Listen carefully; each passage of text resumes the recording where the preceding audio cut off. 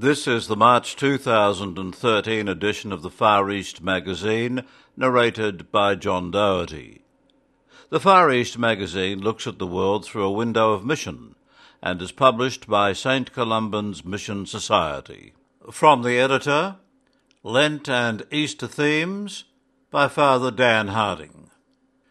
Every year, the World Day of the Sick is celebrated in the Catholic Church on February 11th, the Feast of Our Lady of Lourdes. This year, on that day, Pope Benedict XVI announced his resignation as Pope due to his age and declining health.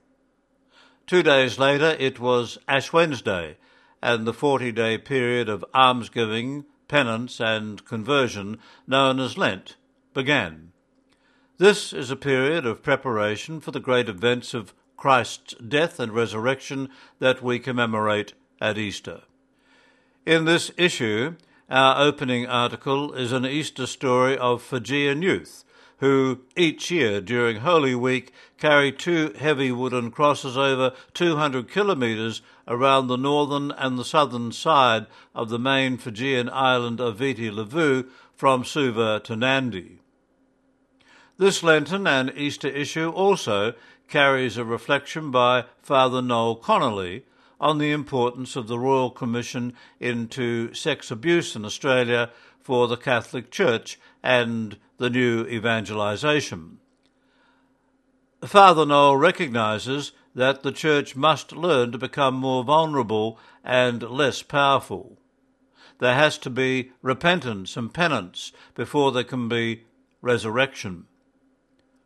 Pope Benedict's resignation on the World Day of the Sick, and as we were preparing to begin Lent and Easter, reminds us all of the limits of our human nature, of ageing and sickness. And these are important Lenten and Easter themes. This issue also carries the story of Columban Father Charles O'Mahony, who died recently in Melbourne at the age of 94. There are also articles of Filipino catechist Victoria Malakape Andas, who also died recently, and the work of Columban Sister Mary Dillon with HIV/AIDS patients in Myanmar, Burma. We also read the story of Father Keith Gorman from his former curate Father Barry Cairns. And whilst Father Keith, aged 93, is now retired in Melbourne, Father Barry continues his priestly missionary life in Japan at the age of 81.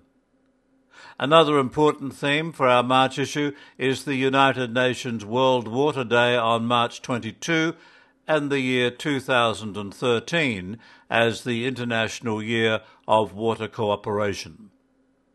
In order to mark the importance of these events, this issue carries 2 stories from Father Tomas King, who works with the Pakari Kolas tribal people in the southeast corner of Pakistan in the Thar Pakar Desert. And being able to develop water conservation techniques is a life and death issue for the Pakari Koli people. May you have a blessed and faith-filled Easter. Father Dan Harding is the editor of the Far East and worked in Chile for 20 years.